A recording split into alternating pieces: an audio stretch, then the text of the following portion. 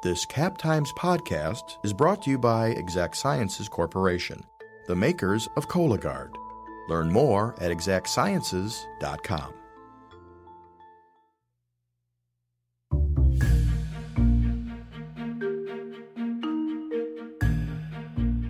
Hello, and welcome to another year of Live from Cap Times Idea Fest. This year, the Cap Times held its third annual Idea Fest at the University of Wisconsin-Madison campus. We scheduled 2 days chock-a-block full of fascinating conversations from the worlds of politics, food, arts, and beyond. Today, we're going to bring you the event that kicked off Idea Fest. I'm talking about our interview with Tom Perez at Shannon Hall.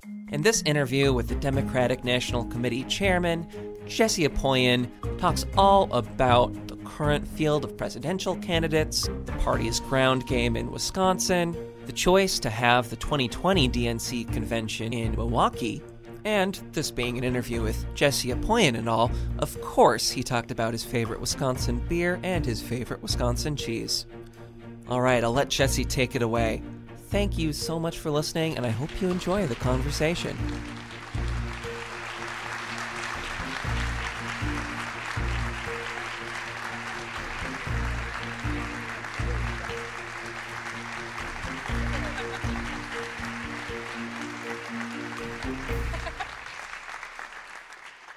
You'll have to forgive our late entrance. We were actually just talking about our shared Marinette County connections.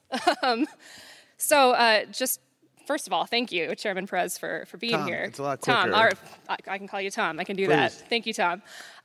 So proof that Wisconsin is the center of the universe. It turns out that many of you probably know that Tom Perez has a lot of Wisconsin connections, but what you might not know is that I grew up next door to Tom Perez's wife's grandmother. She literally just gave me a photo of when she was like 15 9 or 10. years old no, or young. 10 years old. It was 10 years ago. And with my wife's grandmother who died 25 years ago. Amazing Unbelievable. woman. Yeah. So Wisconsin is important to both of us, to you. Great to be here. Good to have you back. Tell us a little bit about your relationship with the state, besides our shared Marinette County connections. Well, I got married in Milwaukee 31 years ago and change. My wife is the oldest of 6, 5 of whom went here to Madison. We have 3 kids. Our middle kid is a senior here at Madison. And as luck would have it, she's actually up in Marinette County this weekend at her grandfather's, my father-in-law's cabin on the lake, enjoying a nice Indian summer weekend. So I've had a lot of roots here in Wisconsin, and it was an honor. And frankly, my work in the Civil Rights Division brought me here from time to time. We had some work in New Berlin. I remember in the housing context, because while I love Wisconsin, I am not oblivious to many of the challenges. Wisconsin, greater Milwaukee and Detroit have been for, frankly, a couple decades now in a pitched battle to see who is the most segregated census tract MSA in the country. And from that challenge results a fair amount of business for civil rights lawyers, including in New Berlin, including some work we did in the Milwaukee school district, because there's some great schools in the city of Milwaukee, but there's still some challenges there, as you're well aware. But it's great to be here now, and in my current position, we're doing quite a bit, and we got 418 days until the most important election of our lifetime. Who's counting? I know I am, and I know there's one other person in the room counting, and his name is Ben Wickler, and he's right over there because he's your state party chair, and you should know that he is one of the best state party chairs in the United States. That is a fact, folks. And Ben, before that, was the executive director at MoveOn.org. He knows his stuff. As we say in the business, he's got game, and he's been a great partner. And so while I come to you tonight with sobriety, born out of the fact that, we're at this moral fork in the road with the most dangerous president, I think, in American history, I come to you with unrelenting optimism because, on the darkest nights, you do see the brightest stars emerge. And all over this country, I've seen the brightest stars emerge. And the work that was done 2017, 2018, to rebuild our democracy, rebuild trust, I look forward to talking about it. Speaking of dark nights for you, not to start on a downer of a note, but what were the first things that went through your mind? What did you say when you found out that Wisconsin had elected a Republican for president for the first time in more than 30 years in 2016? Well, my daughter, who's here at Madison, turned 18 on November 9th, 2016. I know what you're thinking. We should have induced a day earlier. I hadn't thought of that at the time, but I felt badly. She was actively involved in the Wisconsin Dems. She's your quintessential middle child, a little bit quieter, but the wheels are always spinning. And it was an awakening for her, working on that race. And I recall vividly, the smartest thing I did was I didn't go to New York for the celebration. Because I had been to 22 states on behalf of Secretary Clinton, and it was an honor to do that.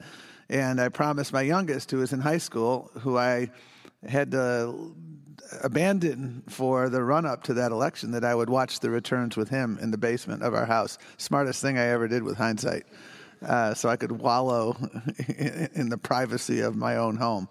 But we had two choices at that point, and when the interesting thing about Wisconsin, to get at your question, and this is really important to understand, Mitt Romney got more votes in 2012 in Wisconsin than this current president got in 2016, and there were two categories of challenge. There were Obama stay-at-home voters. They tended to be younger and more diverse. And then there were Obama, Jill Stein voters. And if we just kept the Obama, Jill Stein voters, that would have been enough. I think the margin was roughly 22,000 and change. If we had just kept the Obama stay at home, if they had voted, we would have won Wisconsin as well. I could tell the same story, by the way, in Michigan, where the margin was actually under 11,000.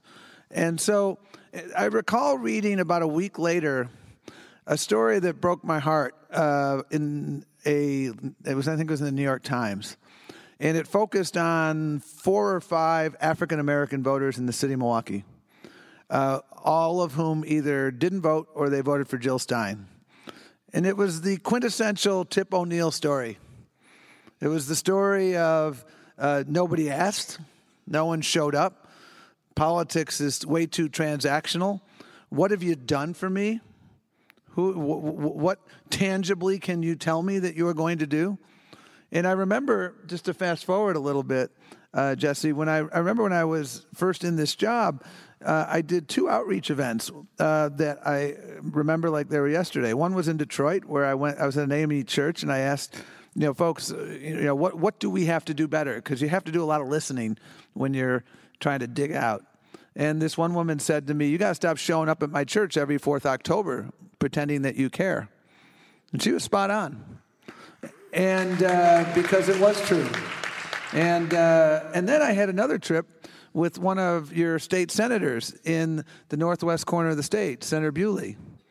And we were expecting 75 people at this event, and there were probably 175 people who showed up, including a physician who drove 3 hours from Appleton, I think.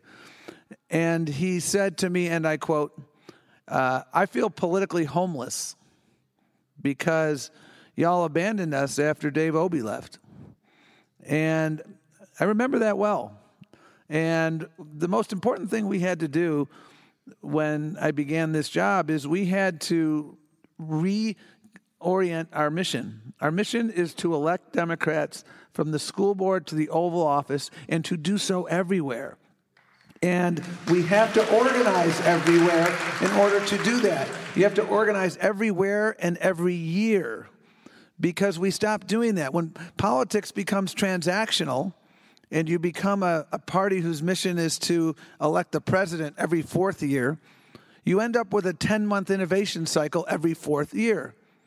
Now, I'm sure there are many successful business, nonprofit academics here. You don't have a business if you, hey, let's wake up. It's the fourth year. We're going to innovate for a few months. And that's kind of what happened. And so our technology infrastructure frayed. Our organizing infrastructure was virtually non-existent. And meanwhile, the other side, post-2012, they studied what we did and they beat us at our own game. So this was tragic because it was so preventable. And the question presented should never be, how did you lose the presidential? The question should be, how did you lose elections at scale up and down the ballot over a series of years? That's the question I've been focusing on. And what I'm most proud of right now is we're building, again, a 50-state party. Organizing early, organizing everywhere. 2017, we had great victories. New Jersey and Virginia taught us we could win again. A month later, Alabama taught us we could win everywhere. And frankly, I was investing in Alabama, number one, because I'd known Doug Jones. We worked together in the Clinton administration doing civil rights work. Number two, I said we were going to be a 50-state party again. And number three, I wanted to send a very clear message to African-American voters, a backbone of the Democratic Party, that we would never take them for granted again. And people said, Tom, you can't win there. You don't have a ton of money. This is a fool's errand. I disagree. And you know what? We got 3 governor's races this year in the South: Kentucky, Mississippi, and Louisiana. And you know what they all have in common right now? The Democrat is ahead in the polling. The Democrat has a shot to win. And we've been organizing in all 3 of those places. And we organized last year for Mike Espy, a Senate candidate in Mississippi who didn't quite make it to the mountaintop. We would love to have had him make it to the mountaintop, but the point was to build a 12-month-a-year infrastructure, to not be deterred when you lose once, but to continue to move forward pursuant to a real plan to organize early, organize everywhere, and organize with your partners. And that's why I come to you with optimism, because we're in a much better place than we were 2.5 years ago. So when you came into the DNC chairmanship, you talked about this being a rebuilding role for you. What did you have to take stock of to rebuild, and what are you still working on? There's 2 dimensions to the rebuilding. There's rebuilding our infrastructure, and then there's rebuilding trust. We needed to do both. And then the whole process of rebuilding trust, I think, is a timeless journey.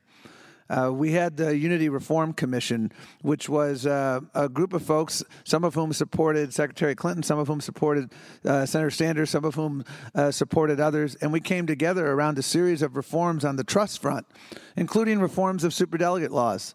Rules that the DNC had. Our goal was to return power to the grassroots. Our goal was to earn trust by making sure that people understood that we're fighting for everyday Americans.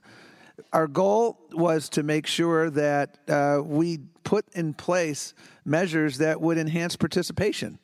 So actually, one thing we did that you're going to see in this cycle, we incentivized more participation by incentivizing states to actually moved from caucuses to primaries, and actually 6 states that were caucus states 4 years ago are now primary states. And those states that are caucus states still have taken measures to make sure that we can participate, that the voters can participate even more. And the reason why I think that's important is because it's pretty clear. When you have a primary, more people participate. And I want more people to participate. So that's some of the work we're doing on the trust front. We had to rebuild our infrastructure. Our technology infrastructure was antiquated. That's the most polite word I can use to describe it. And our system, our data and technology infrastructure was built in 2011. It was designed to last 2 or 3 years. It was still there in 2017. It was the equivalent of my asking you to pull out your Palm Pilots. Except what you have to understand is 8,000 people were running for office last year using our voter file. So when you've got a rickety thing like that, you've got a real problem. And so we had to, first of all, we had to recruit and attract good people. This is like my 3rd or 4th job in a row that I would describe as a fixer-upper. And one of the things that I've learned in fixer-uppers is that the most important thing you got to do is bring in the right people.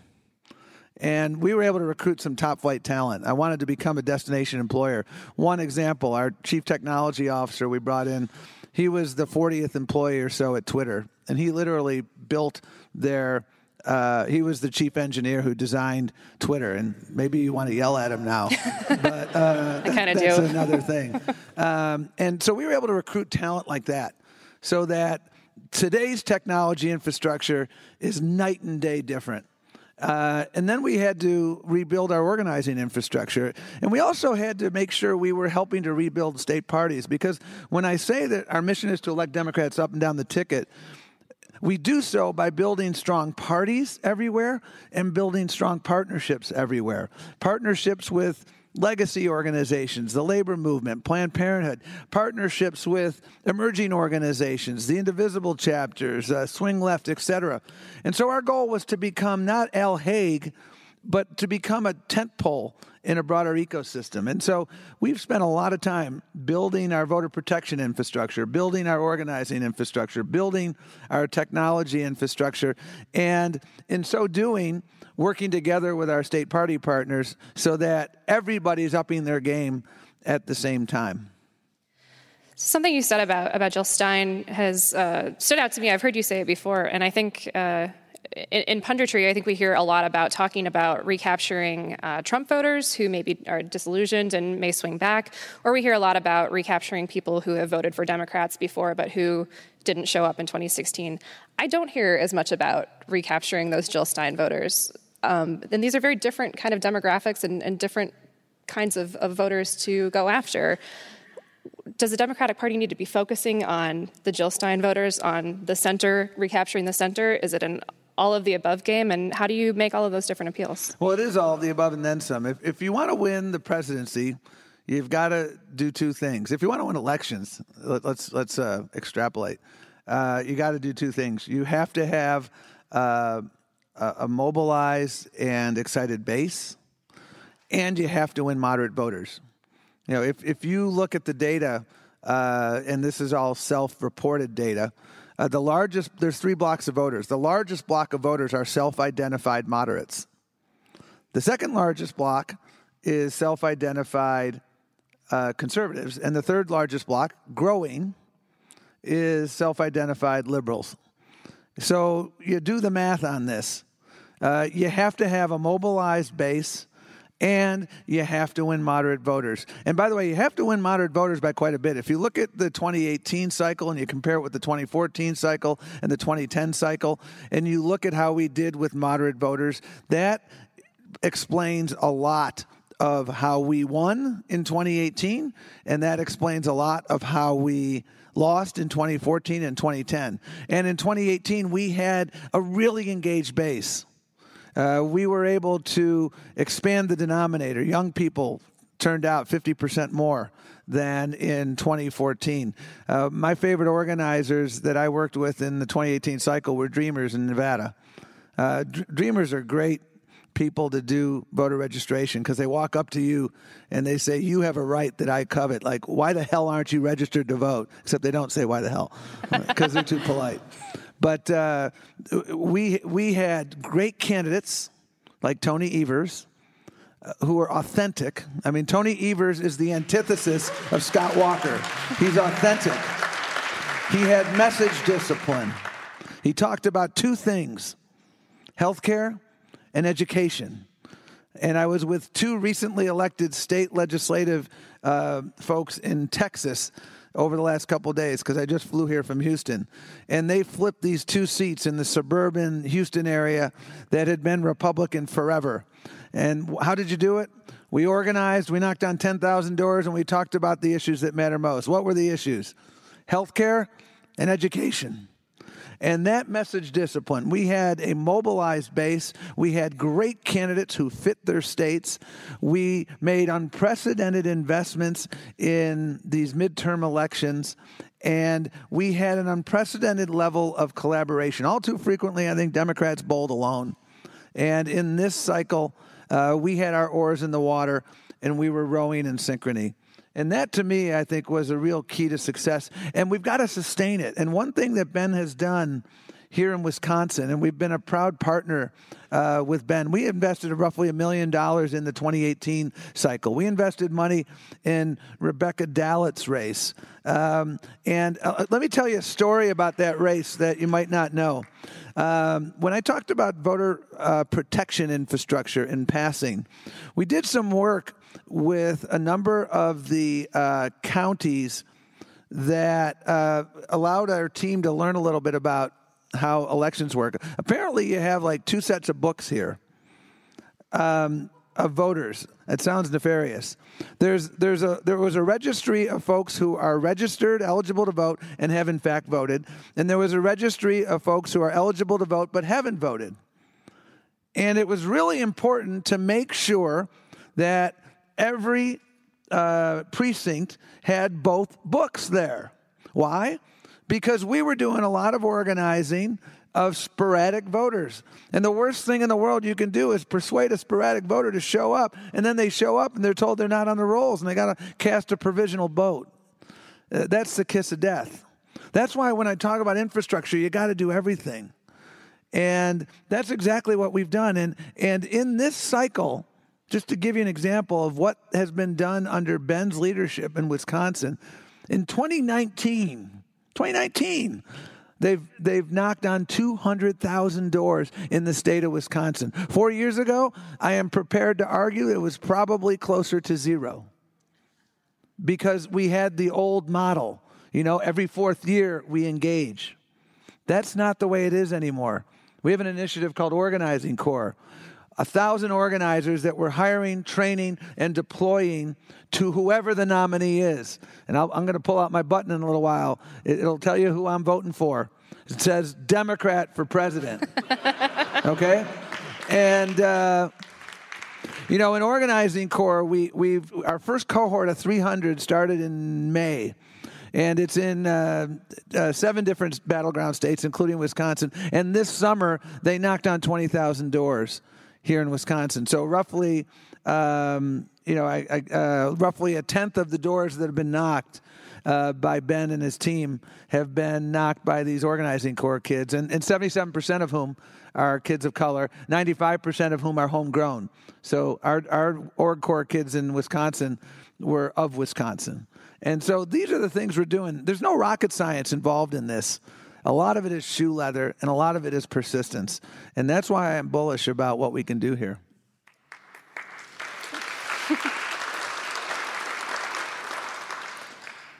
So after 2016, I think we had a lot of punchlines about Hillary Clinton not returning to Wisconsin after the presidential primary, which Bernie Sanders won. Do you think that mattered? I think there are a lot of things that happen. I often liken an election. An election is like the human body. A campaign is like the human body. The human body has 2 kidneys. There's the data kidney, and then there's the eyeballs organizing kidney. Okay? So the eyeballs are in the kidney? And you can live with 1 kidney, okay? My mother had 1 kidney for a good part of her life, and she was able to live a good quality of life. But the problem with 1 kidney is if it fails, it can be catastrophic. And the challenge that we had in Wisconsin and elsewhere is that because of the underinvestment in the organizing side, and you remember that story I told you that was in the New York Times, and that was unfortunately not, I could have told that story in Wayne County, Michigan. I could have told that story up, in the northwest corner of Wisconsin.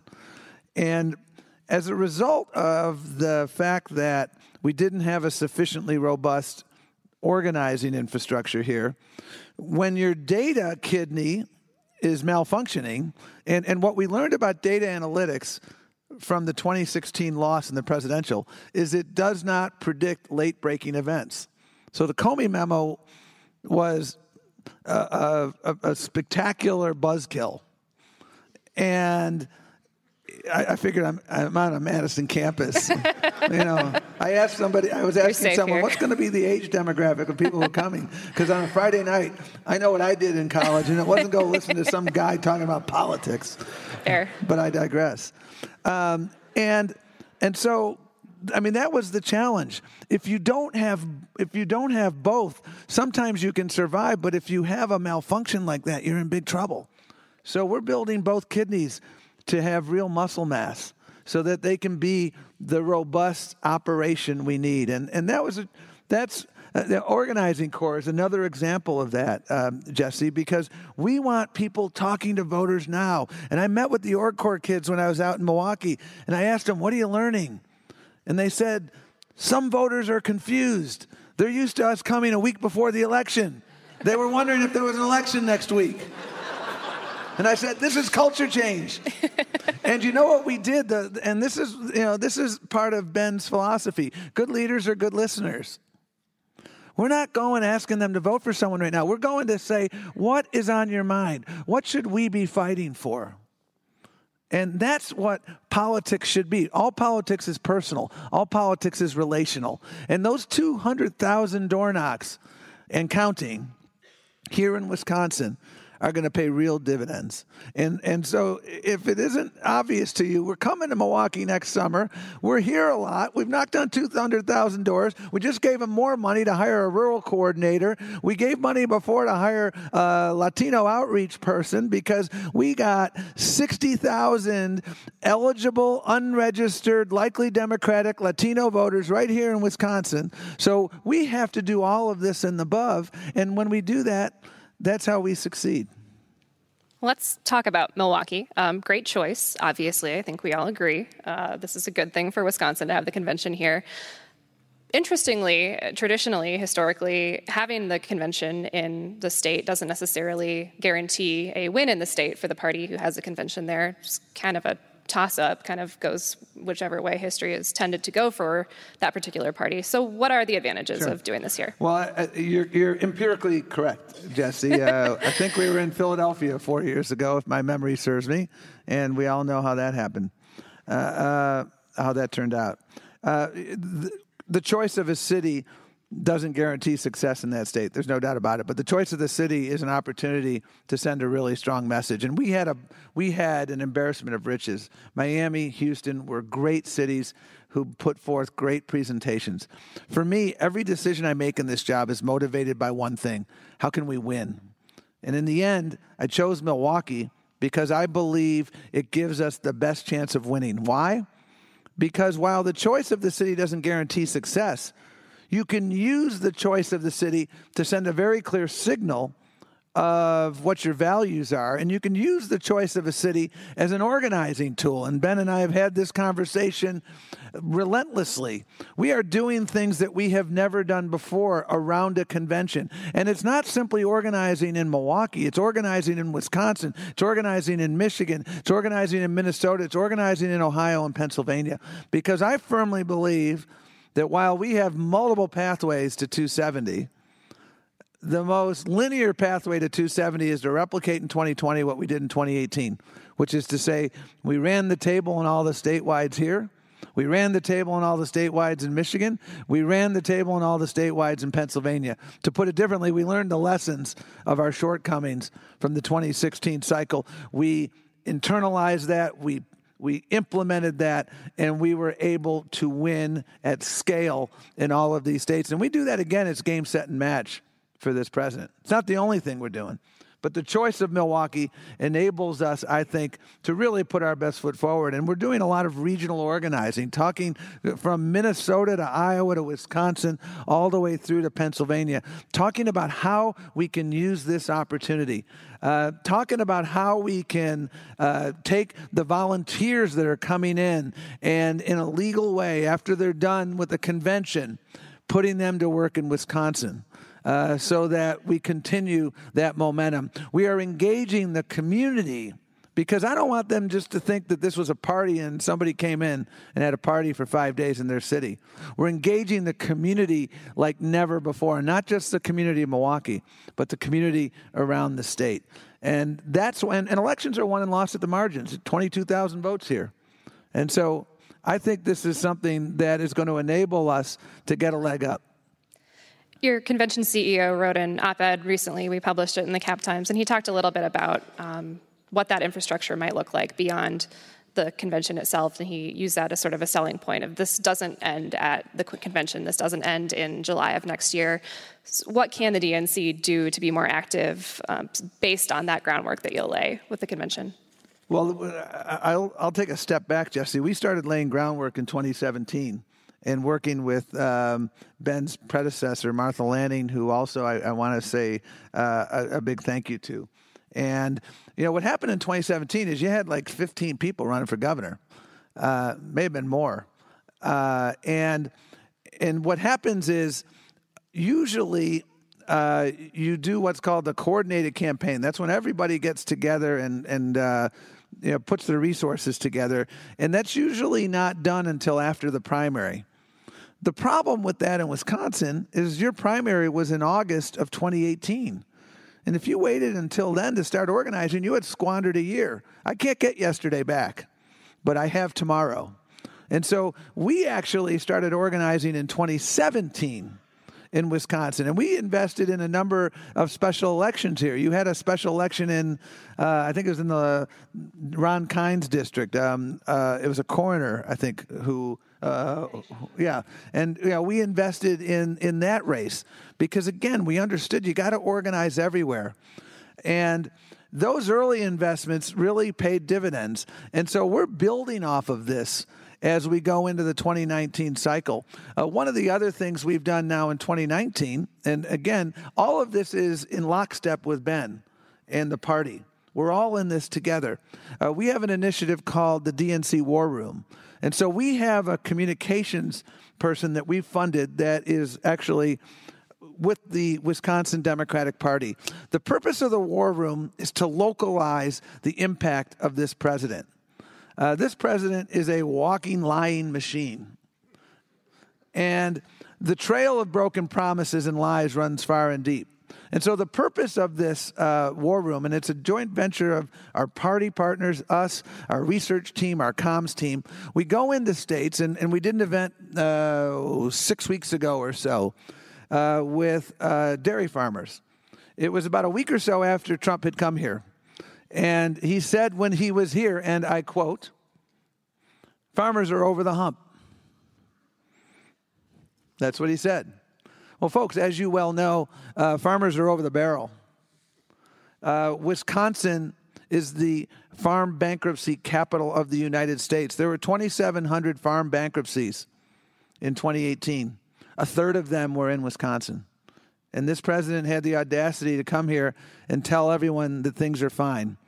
And so what we do at the War Room is we hold public events. We amplify what the reality is. And we start out with the promise of Trump. In this case, farmers are over the hump. And then through the lens of real farmers here, you know, I'm the 5th generation dairy farmer, and there isn't going to be a 6th generation. By the way, we don't simply have a farm crisis here. We have an emerging suicide crisis in Wisconsin and elsewhere. And to have the audacity to say everything's okay. And by the way, you know why? I mean, farmers had headwinds. Dairy farmers especially had some real economic headwinds. But what the straw that broke the camel's back was tariffs. I mean, that's abundantly clear. So our comms embed here, who is spectacular, is spending every day amplifying that and other things. We have footage of people with pre-existing conditions who are, you know, that if you don't have health care security, you don't have economic security. If you don't have health care security, you can't sleep at night. And so, again, we highlight the promise, and then we highlight the reality. We go into Ohio, into the Lordstown plant, Trump's promise, there will never be a plant closure. There will never be a plant closure. And then we will film a 90-second digital ad. The guy who just lost his job. My grandpa worked there. My daddy worked there. I used to work there. Barack Obama and the Democrats saved the auto industry in the Great Recession. This president broke his promise. That's what the War Room does. It's about localizing the impact of Trump. And every story is told through the lens of real Wisconsinites, people in Ohio and elsewhere. And that's a big part of, I think, telling the story. And boy, there's a pack of lies a mile long. And people are getting it. That's why he's underwater. He's underwater in Texas. I'm not making that up. Latest Quinnipiac poll, 47% of the Democrats, 47% of the people polled said that they're going to vote for the Democratic candidate for president. 42% said they're going to vote for Trump. And 11% are undecided. Texas. Yes, Texas is becoming a battleground. That's why we held the debate there last night. I kid you not. We're hearing a lot about, and we're talking a lot about farmer bankruptcies and rising suicides in Wisconsin. That's definitely something that we're talking about in Wisconsin. Are we hearing enough about that from the candidates right now? Well, the candidates are attempting to communicate their vision for America. And part of the role of the party during that process is to make sure we're providing that ground and air cover to make sure voters remember. Because the difference between now and 4 years ago is he now has a record. And of all the isms, and we can call them this ist and that ist, and they're all accurate. But above all of that, what has been so obvious to me and so apparent now to so many voters is he's chronically ineffective. Everything he touches, he makes worse. He's made things worse for farmers. He's made things worse for people with pre-existing conditions. He's made things worse at the border. He's made things worse for women who thought Roe versus Wade was settled law. He's made things worse for immigrants. Putting kids in cages. That happened 400 years ago, too. And we shouldn't have done it then, and we should not have a sequel to that bad movie. And that's the story that we're telling through the War Room, and that's what we have to continue to do as a party. That's a really important function. And we've got to do it everywhere. Because one other thing you should know, when Tony Evers won, there's a conventional wisdom which is inaccurate. It's incomplete. That he won because, we again kicked butt in Milwaukee and Madison. We did kick butt in Milwaukee and Madison. And we did much better than 2014 and 2016. We learned. But only a fourth of his margin. Scott Walker lost something like 166,000 votes from 14 to 18. And I think he lost by 29,000. He won by whatever. I was a lawyer because I was crappy at math. 134,000 or whatever it is. And so we have about 166,000 vote delta, the change from 14 to 18.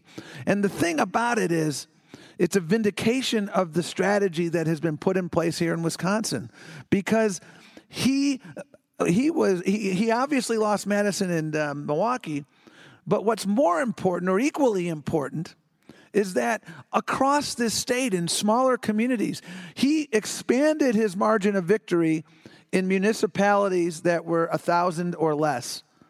And in every other municipality greater than 1,000, his margin went the other way. And the bigger the municipality, the better we did.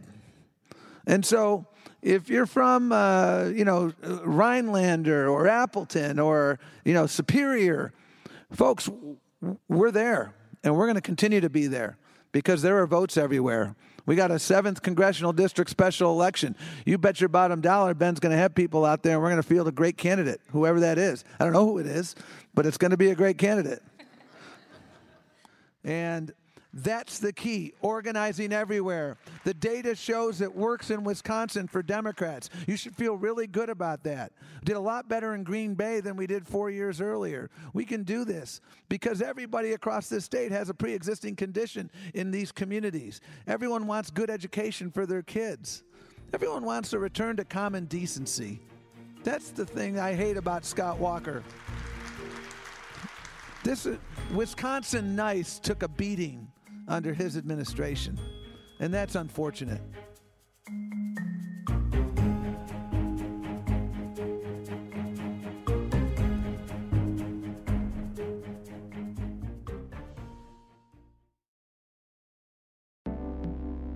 This podcast is brought to you by Exact Sciences. Join the Madison-based team working to lead earlier cancer detection. Visit exactsciences.com to view the company's hundreds of open jobs. On an issue like healthcare, looking back to the 2018 elections, Democrats there was a clear goal, there was a clear effort to block the efforts in Congress to undo the Affordable Care Act. So there was a target in sight. Is it more difficult to campaign on that issue now as the party is having its own debate about public option versus Medicare for all versus what path does healthcare take as opposed to just blocking something that Republicans are trying to do? Not at all. I think the debate last night is yet another example of the values alignment that we have. Every Democrat on the stage last night wants to make sure that everyone in this country has access to quality, affordable health care. And thanks to Barack Obama, we're 85, 90% of the way up the mountaintop.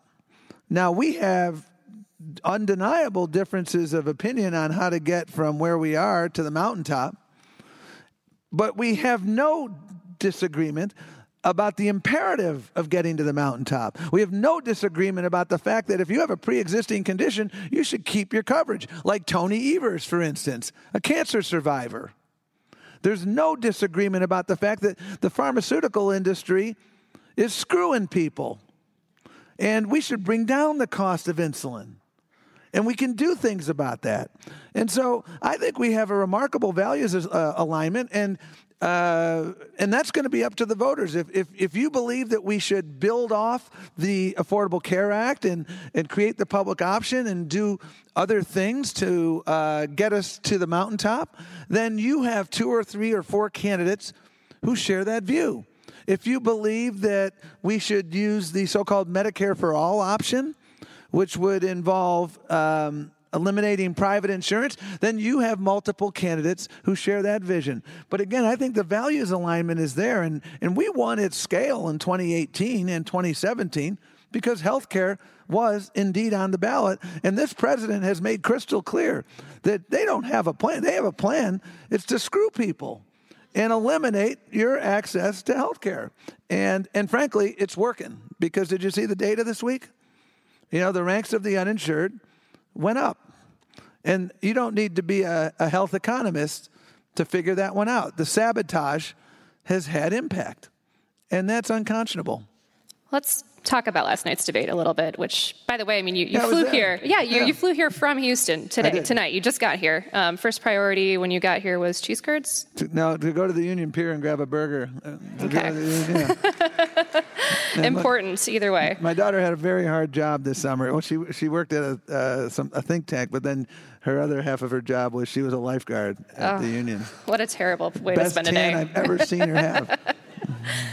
So perhaps even without using the phrase embarrassment of riches, I want to talk about the size of the field. Last night we saw the first whittling. It was a one-night debate, a 3-hour-long one-night debate, which is still a lot. But the field is winnowing a little bit. The size of the debate stage is winnowing. What are the best and worst things about the size of this field? Oh, I think it's a first-class challenge to have. I mean, we have a deep bench, and I hope you saw it last night and you saw it in June and July. I've had the very unique privilege, and I consider it a privilege of a lifetime, of having worked with just about everybody on that stage last night.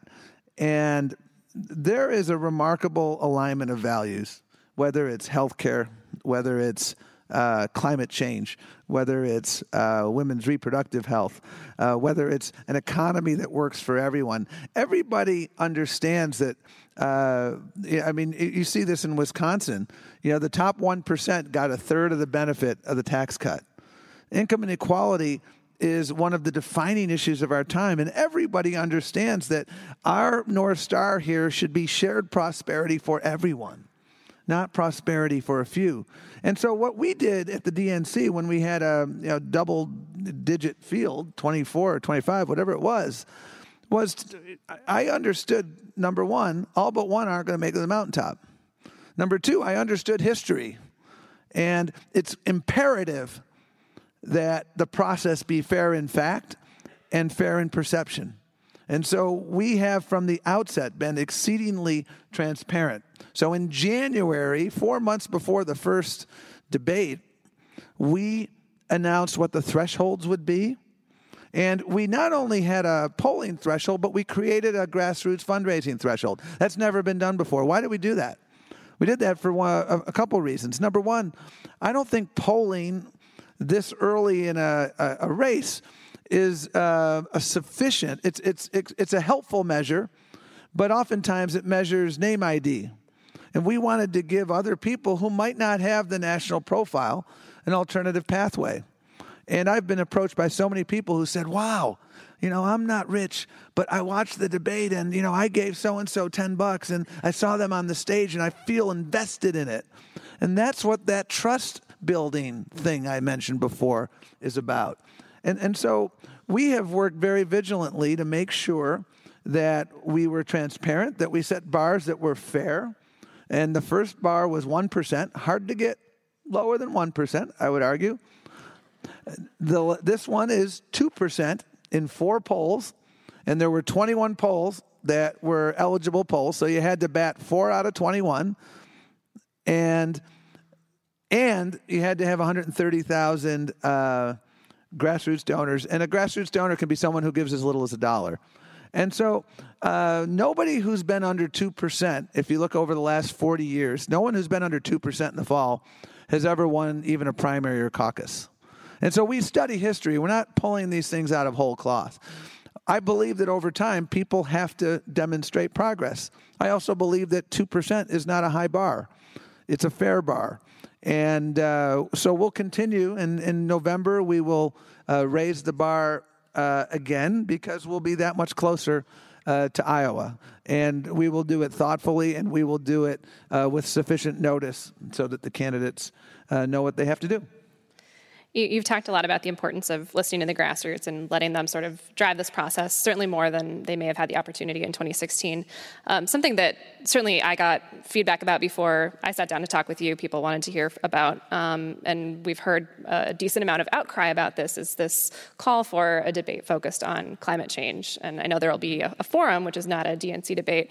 Why not go for one of those climate change debates, or why not have debates focused on any of these issues that people are calling for? Well, climate change is an existential threat. It is a hugely important issue. And when I first was preparing for the debate cycle, or the primary cycle, one of the most remarkable revelations was that in the 2016 cycle, there was virtually no discussion whatsoever on climate change.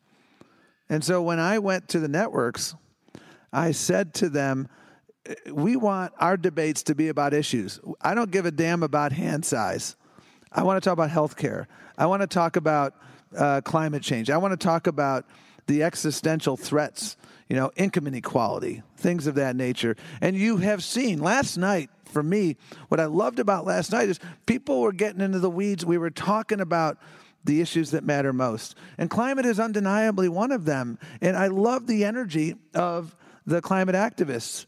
We have received requests from somewhere between 40 and 50 organizations to have debates focused exclusively on their issue of concern. And what they all have in common is that these issues are compelling. The mothers of the movement. What do you say to a mom who buried her son after gun violence? We have a gun violence epidemic right now. When you say, the Aurora shooting, you got to say, well, Aurora, Illinois, or Aurora, Colorado? I mean, if history is a guide, unfortunately, we will have another mass shooting between now and the next debate in October. I heard from Reverend Barber, who I think is one of the moral leaders of our time. He wanted us to have a debate focused on structural racism in this country, focused on what are we going to do to alleviate poverty. There's 140 million people living in poverty in this country, and it's getting worse in all too many places. We heard from people who are democracy activists who said, you can't do climate change, you can't do minimum wage, you can't do anything if you don't reform our democracy. And the list goes on. And what all of these issues, immigration, we heard from immigrant rights activists in the height of when kids were being put in cages. And they said we should have an immigration-only debate. And what they all have in common is they're incredibly compelling.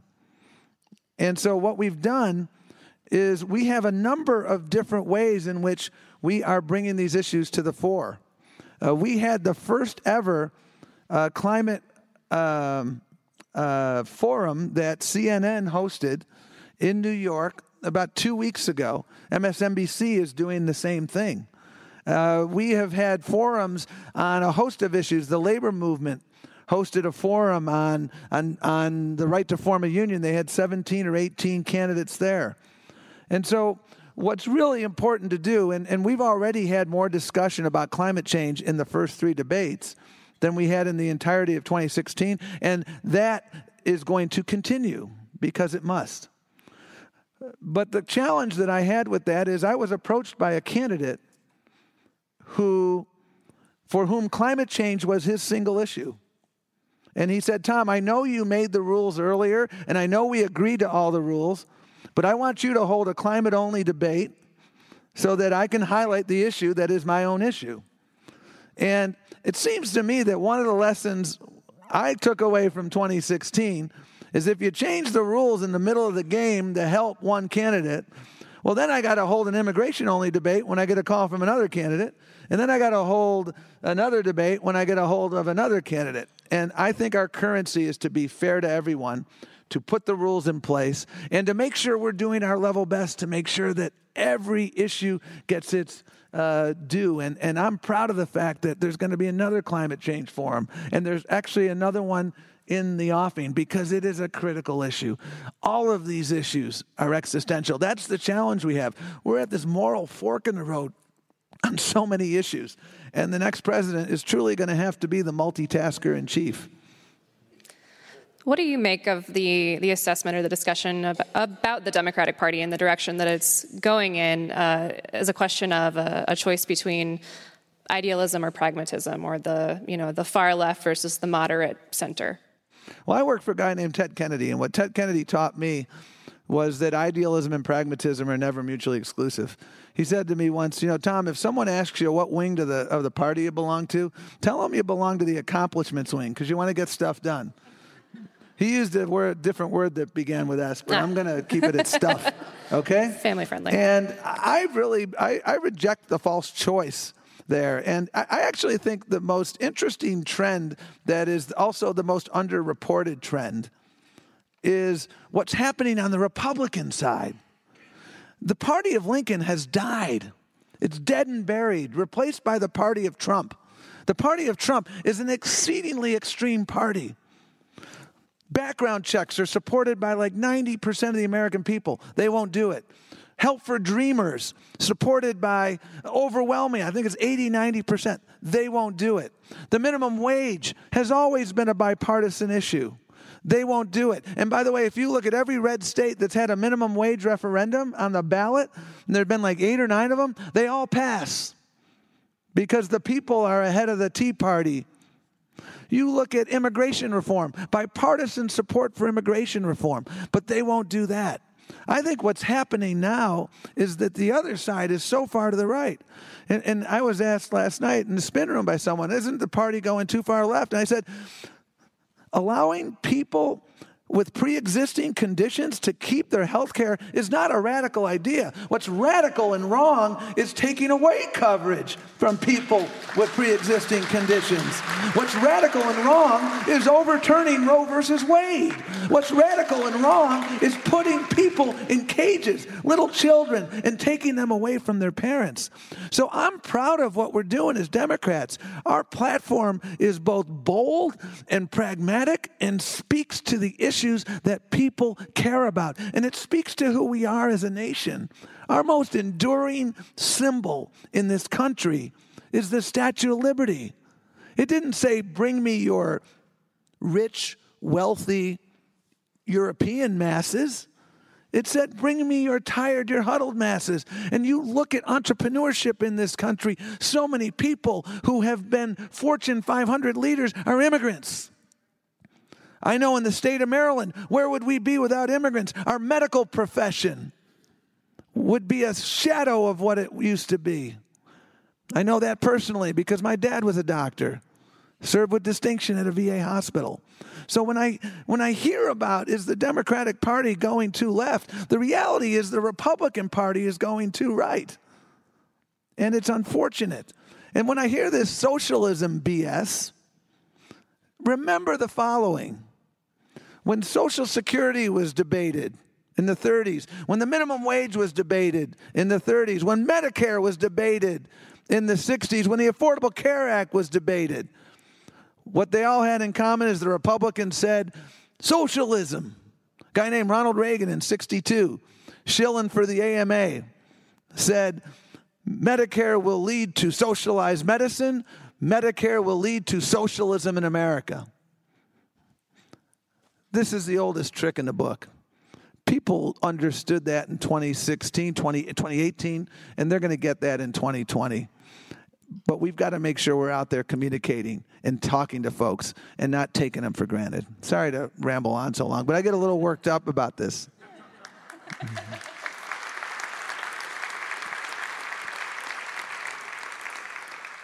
Socialism. How do you cut through that? That is going to be the word that I think dominates the conversation. We've certainly saw it even cropping up in 2018 elections here. It's already coming up in congressional races that are going to be on the ballot in the 7th and the 5th.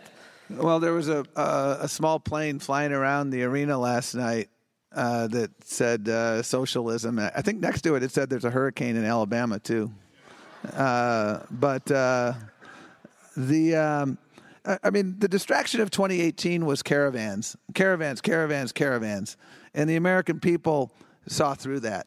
Because you know why he does that? Because distracting Donald doesn't want you to focus on the real issues. He didn't want you to focus on health care. He wanted you to be distracted. And it didn't work. The distraction of 2020 will be immigration again, and it will be socialism. And again, you know, this president actually has a lot in common with some of the authoritarian socialist leaders around this world. That's sort of the irony of the kettle calling the pot black there, or whatever that saying is. I might have that backward. But again, I think this is where it gets back to a lot of the nuts and bolts. When you're organizing, when you're listening, when you are leading with your values, that's how you win, and that's how you cut through all of these distractions. I mean, he's a master distractor. And I was firmly convinced that when he fired Bolton the other day, that he was, I say this quite seriously, that he was doing it so that people wouldn't read about the fact that the ranks of the uninsured went up. And the whole day, you watch the news cycle, was about Bolton's firing. And the fact that the ranks of the uninsured went up was a footnote in the news cycle. And by the way, Bolton, I mean, don't cry for me, Argentina, on Bolton. Don't let the door hit you on the way out. I mean, but again, organizing. That's how we do this. Sorry about Got me on Bolton, sorry. So tying this back to Wisconsin a little bit and going back to the pull between pragmatism and idealism, I think Wisconsin really taps into what you are saying there, that Bernie Sanders, perhaps the epitome of the idealist candidate, won the primary here in 2016. Tony Evers, really kind of cookie-cutter pragmatist candidate. I think he identifies himself as such. So what does it say about Wisconsin that we have these two very different kinds of Democrats, two folks running as Democrats, I should say, who can win the state here? You know, I think elections are about, basic principles and values. And the alignment that everybody has on our side, whether it's Tony Evers, Ben Wickler, Bernie Sanders, is that, our North Star is making sure that everyone has a fair shake. Now, we have different, we have different ideas on how to get there, but our North Star is fundamentally that. And what people want to know when they're getting ready to vote and trying to figure out who to vote for is this person looking out for me and people like me? Does this person share my values? When we're at DEFCON 1, who's going to be this person's North Star? What is the singular accomplishment, in air quotes, of this administration? They would say the tax cut bill. That's a vivid illustration of who they're looking out for. They have the backs of people who look like Donald Trump. Ooh, sorry. I was just reflecting on what I just said. And, sorry. But that's I think the alignment there. And that is why you can have, that's why I love our field of candidates, because that's what it's all about. You know, people, yes, there are policies and issues that people care about, but they care about something bigger. And everybody running for president across this spectrum, everyone who ran for governor, what we want is a Wisconsin where everyone has a fair shake. And, I mean, your failure to expand Medicaid, you know, there's 90,000 people who could have health insurance. Your effort to eliminate the Affordable Care Act, you got 2.5 million people in this state with pre-existing conditions, including your governor. And so people look at that, and that's not only an issue of note, but that's a metaphor for who has my back, who's looking out for me and people like me. And that's why I think that, you look at the polling, and the top 5 candidates on the Democratic side, and it may be the top 6, are all polling ahead of Trump. And I think the connective tissue there is that people understand that every single person on our side is looking out for them. And they're not looking out for the 1%ers. So I want to talk about a question that has come in here from a number of people. And I knew we would get here at some point, so I'm just going to jump to it now so we have time for it. Gerrymandering, redistricting. And yes, everybody, clap for this. We're getting to it. So huge statewide gains in 2018 in Wisconsin for Democrats, but the congressional districts... Exactly. Not in the State House, not in Congress. You got to beat the spread. So what happens next, and in particular, a question from the audience is now that this is kind of out of the Supreme Court's hands, what can be done? Yeah, I mean, we have to win at scale. That's what we have to do. I know there was a lot of disappointment in that race in North Carolina this week, and that was another example of you have to beat the spread. But I'll tell you, Trump won that district by by a double-digit margin, and this time around, that was 2-3%. Exact same thing happened in the 6th Congressional District of Georgia, 2017.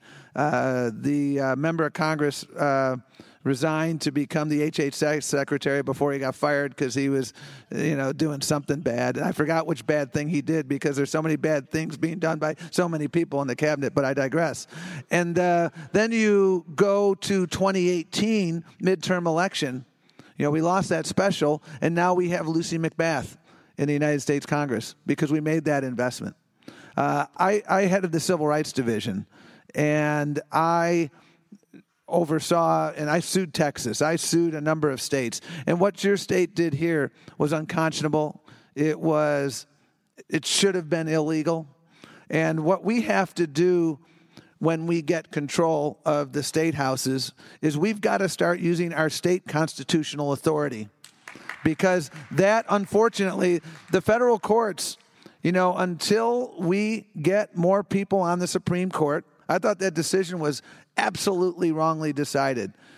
And the reality is right now, we have to win more elections, and we have to use the tools we have. And let me give you an example.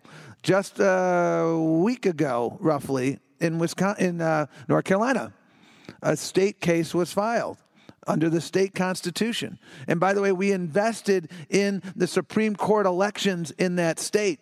And my former colleague at the Justice Department, we worked together in the Clinton administration. She's the first African-American woman on the state Supreme Court of North Carolina. And they won the case at the trial level. And now, because we have control of the Supreme Court there in North Carolina, they didn't even appeal. So we're going to get fair maps in North Carolina. Now, I know I'm intimately familiar with the Dallet race and then with the race a year later. And we were all disappointed in that. We've got to learn from it. But I think we've got to continue to fight, continue to win, to I wish I could give you a better answer here in Wisconsin, but I don't want to give you false hope in the Supreme Court. They had two opportunities.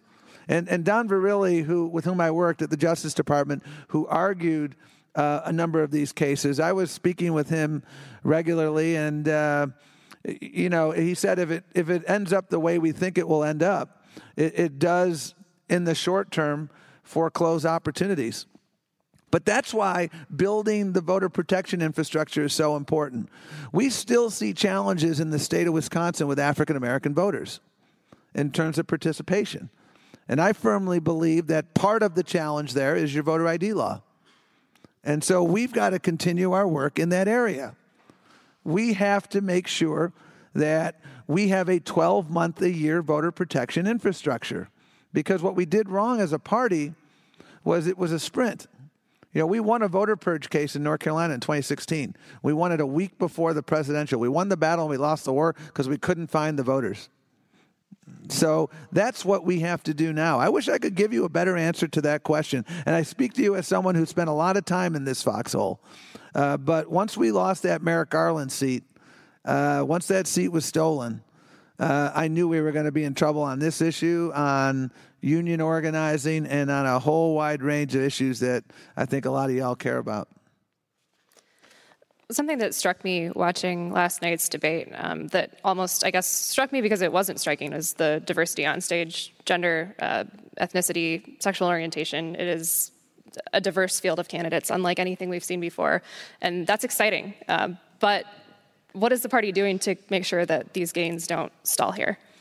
Well, I worked, again, as I said, I've worked for Ted Kennedy, and I spent most of my career doing civil rights work. Civil rights is the unfinished business of America. And we have to continue these efforts. And that's why I felt an immense sense of pride last night. The last question that George asked, which was a by design open-ended question to allow people to, give people a window into their soul. And that's what voters want to see. I mean, Pete's answer was compelling. So many answers on that stage were compelling. And I think what we have to do is continue. I mean, the other side wants to make America great again is really a metaphor for make America white again. And that's just not where we are. And that is why we have to make sure that their linchpin for their success is our people not showing up. And by our people, I'm not just talking about our communities of color. I'm talking about people who care about an America that works for everyone. People who understand that our diversity is our greatest strength. We were the diversity in my neighborhood growing up. My dad spoke Ricky Ricardo English. We were welcomed in our neighborhood. That's what America is about. That's what Wisconsin is about. And I think the way we answer your question is to make sure that we're electing Democrats who understand that our diversity is indeed our greatest strength, and who then appoint people who reflect that diversity. And when we do that, I think that's how we will win. And I think the arc of the moral universe is going to continue to bend toward justice, but only if we are electing more Democrats. I hate to be so partisan, but that is the damn truth.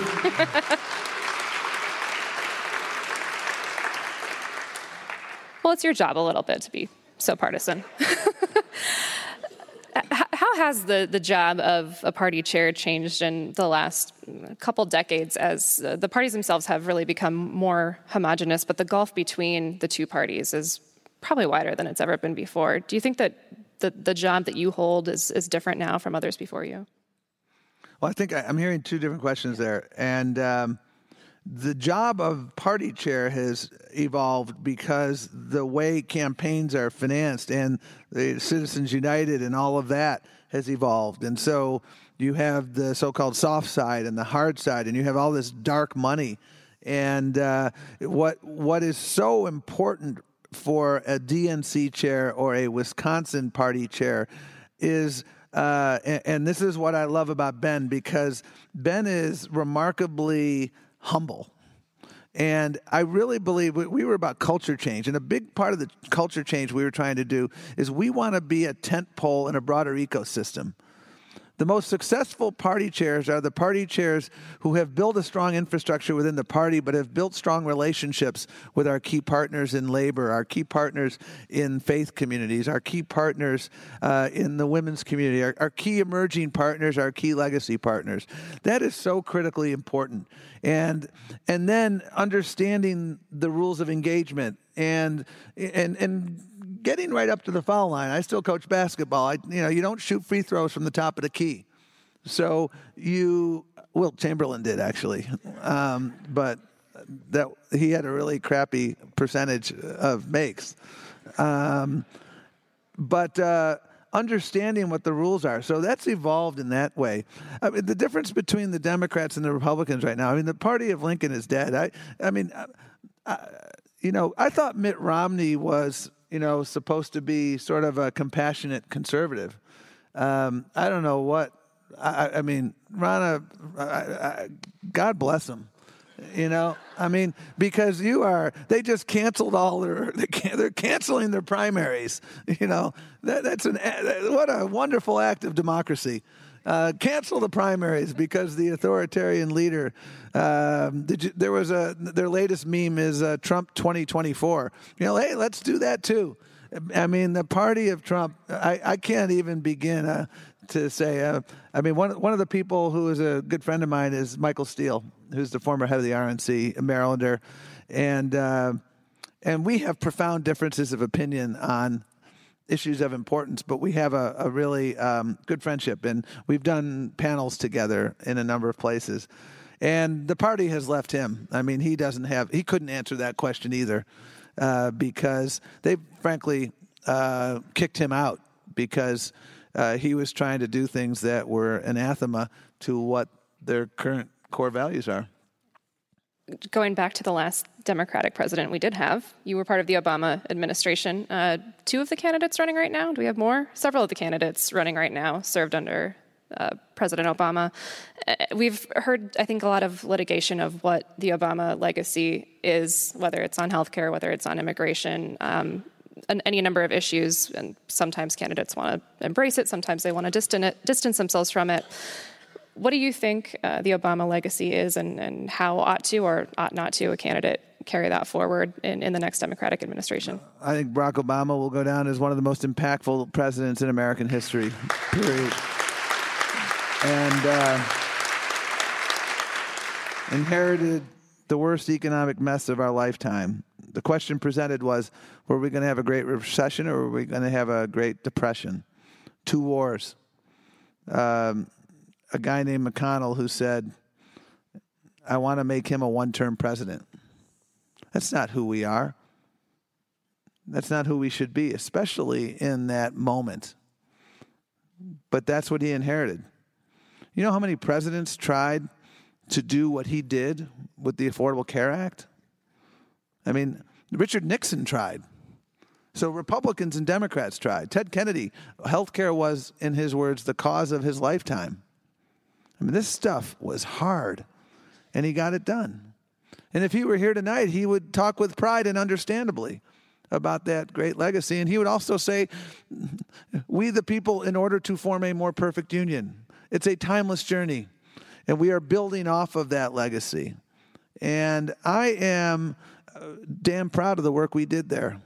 And I think what people miss as much as anything is sanity in the White House.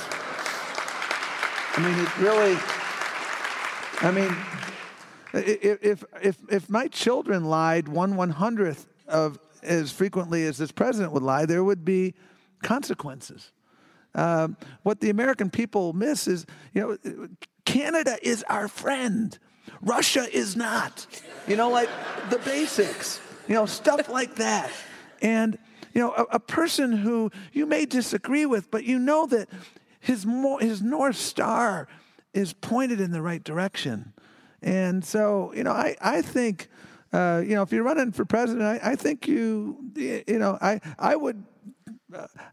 I think he's a remarkable president. And I think we want to build off of that and move forward. We're nearing the end of our time, so I'm going to ask you a really left field one from the audience. When will you run for president? Never. Next question. Never? All right. Well, I know you've declined to answer this in other states, but I know Wisconsin's very special. So who's your favorite candidate? Let me put my button out. Democrat for president. I mean, let me say this about that question. I suspect if we did a very informal poll that a number of candidates would get votes from this room. And what I would encourage you to do, and the reason we've tried to present this debate process, in a really inclusive way, is because I've worked with just about all of them, and I think they're all spectacular. And it's up to you. And so I really encourage you to date early and date often and date, simultaneously.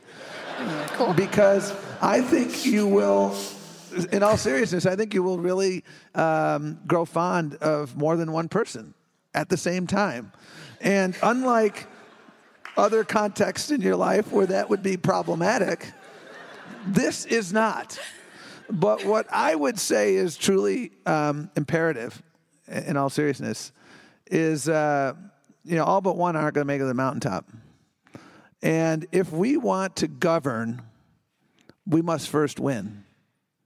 And so you may agree with someone 70 or 80% of the time, but if we allow the perfect to be the enemy of the very, very good, well, then we will repeat the mistakes of history. We have worked our tails off to make sure that everybody understands that. And we've worked our tails off to make sure that we are earning the trust of young voters, of every voter.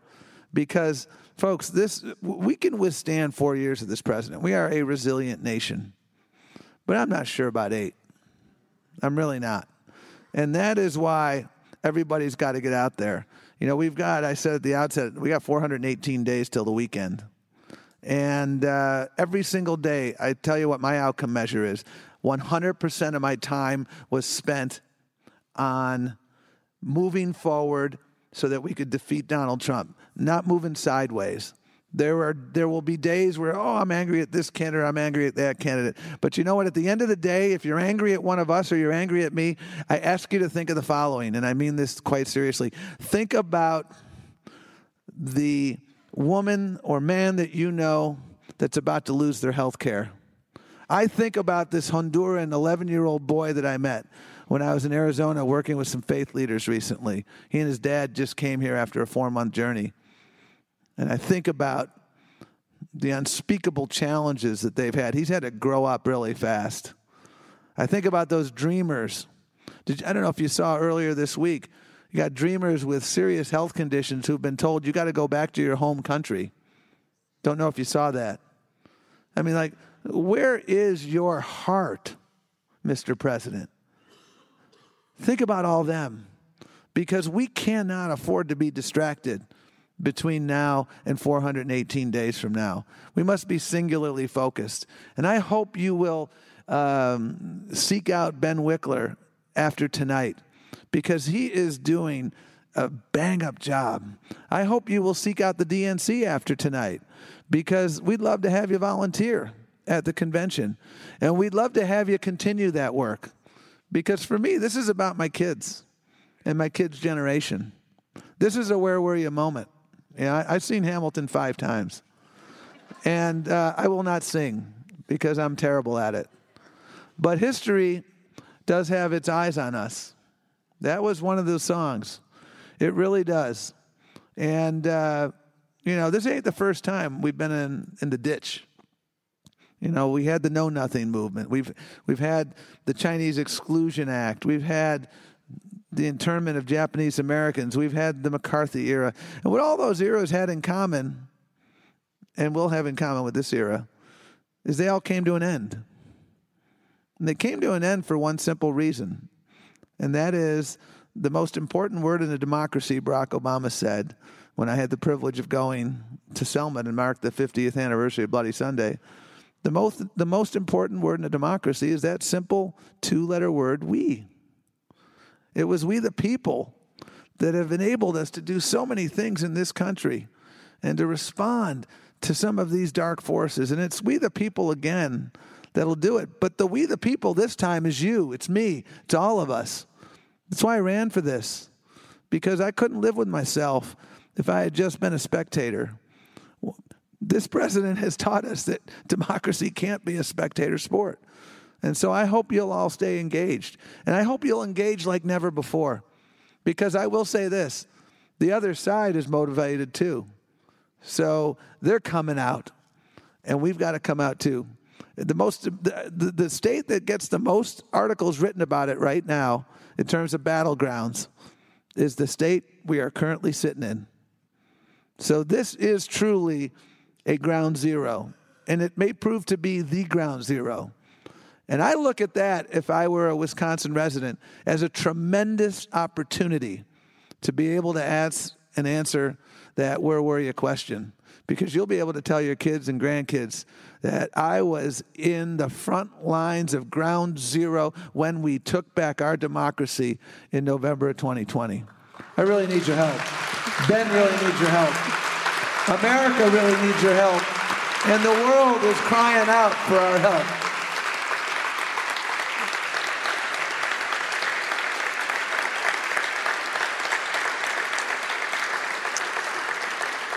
Well, we're going to wrap it up in just a second here, but I have a little tradition with a lot of the interviews that I do here, and I've put Ben through this too, so you can stack your measures up against him later. Uh-oh.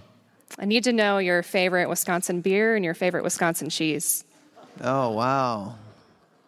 Well, I'm an IPA guy.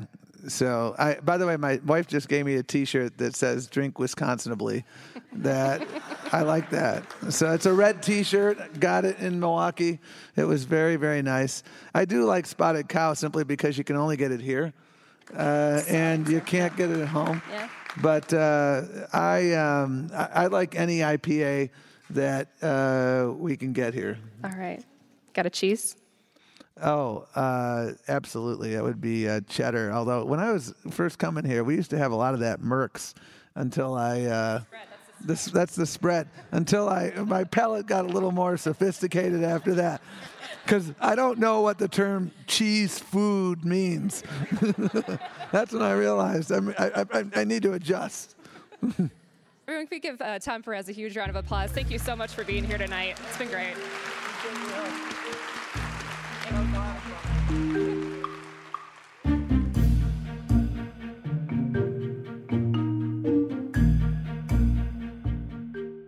Thank you so much for listening to this first episode of this new season of Live from Cap Times Idea Fest. Subscribe to Live from Cap Times Idea Fest on Apple Podcasts, on Stitcher, on Google Play Music, or wherever else you find your podcasts. Be sure to subscribe to our other podcasts like Wedge Issues, The Corner Table, and Mad Splainers. We're going to be putting out some Idea Fest content on there as well. In the meantime, have a great rest of your weekend. You'll be hearing from me again soon.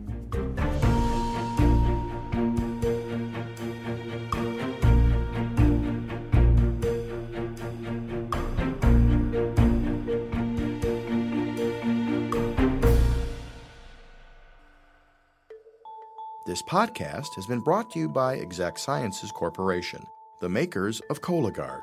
Once again, be sure to learn more at exactsciences.com.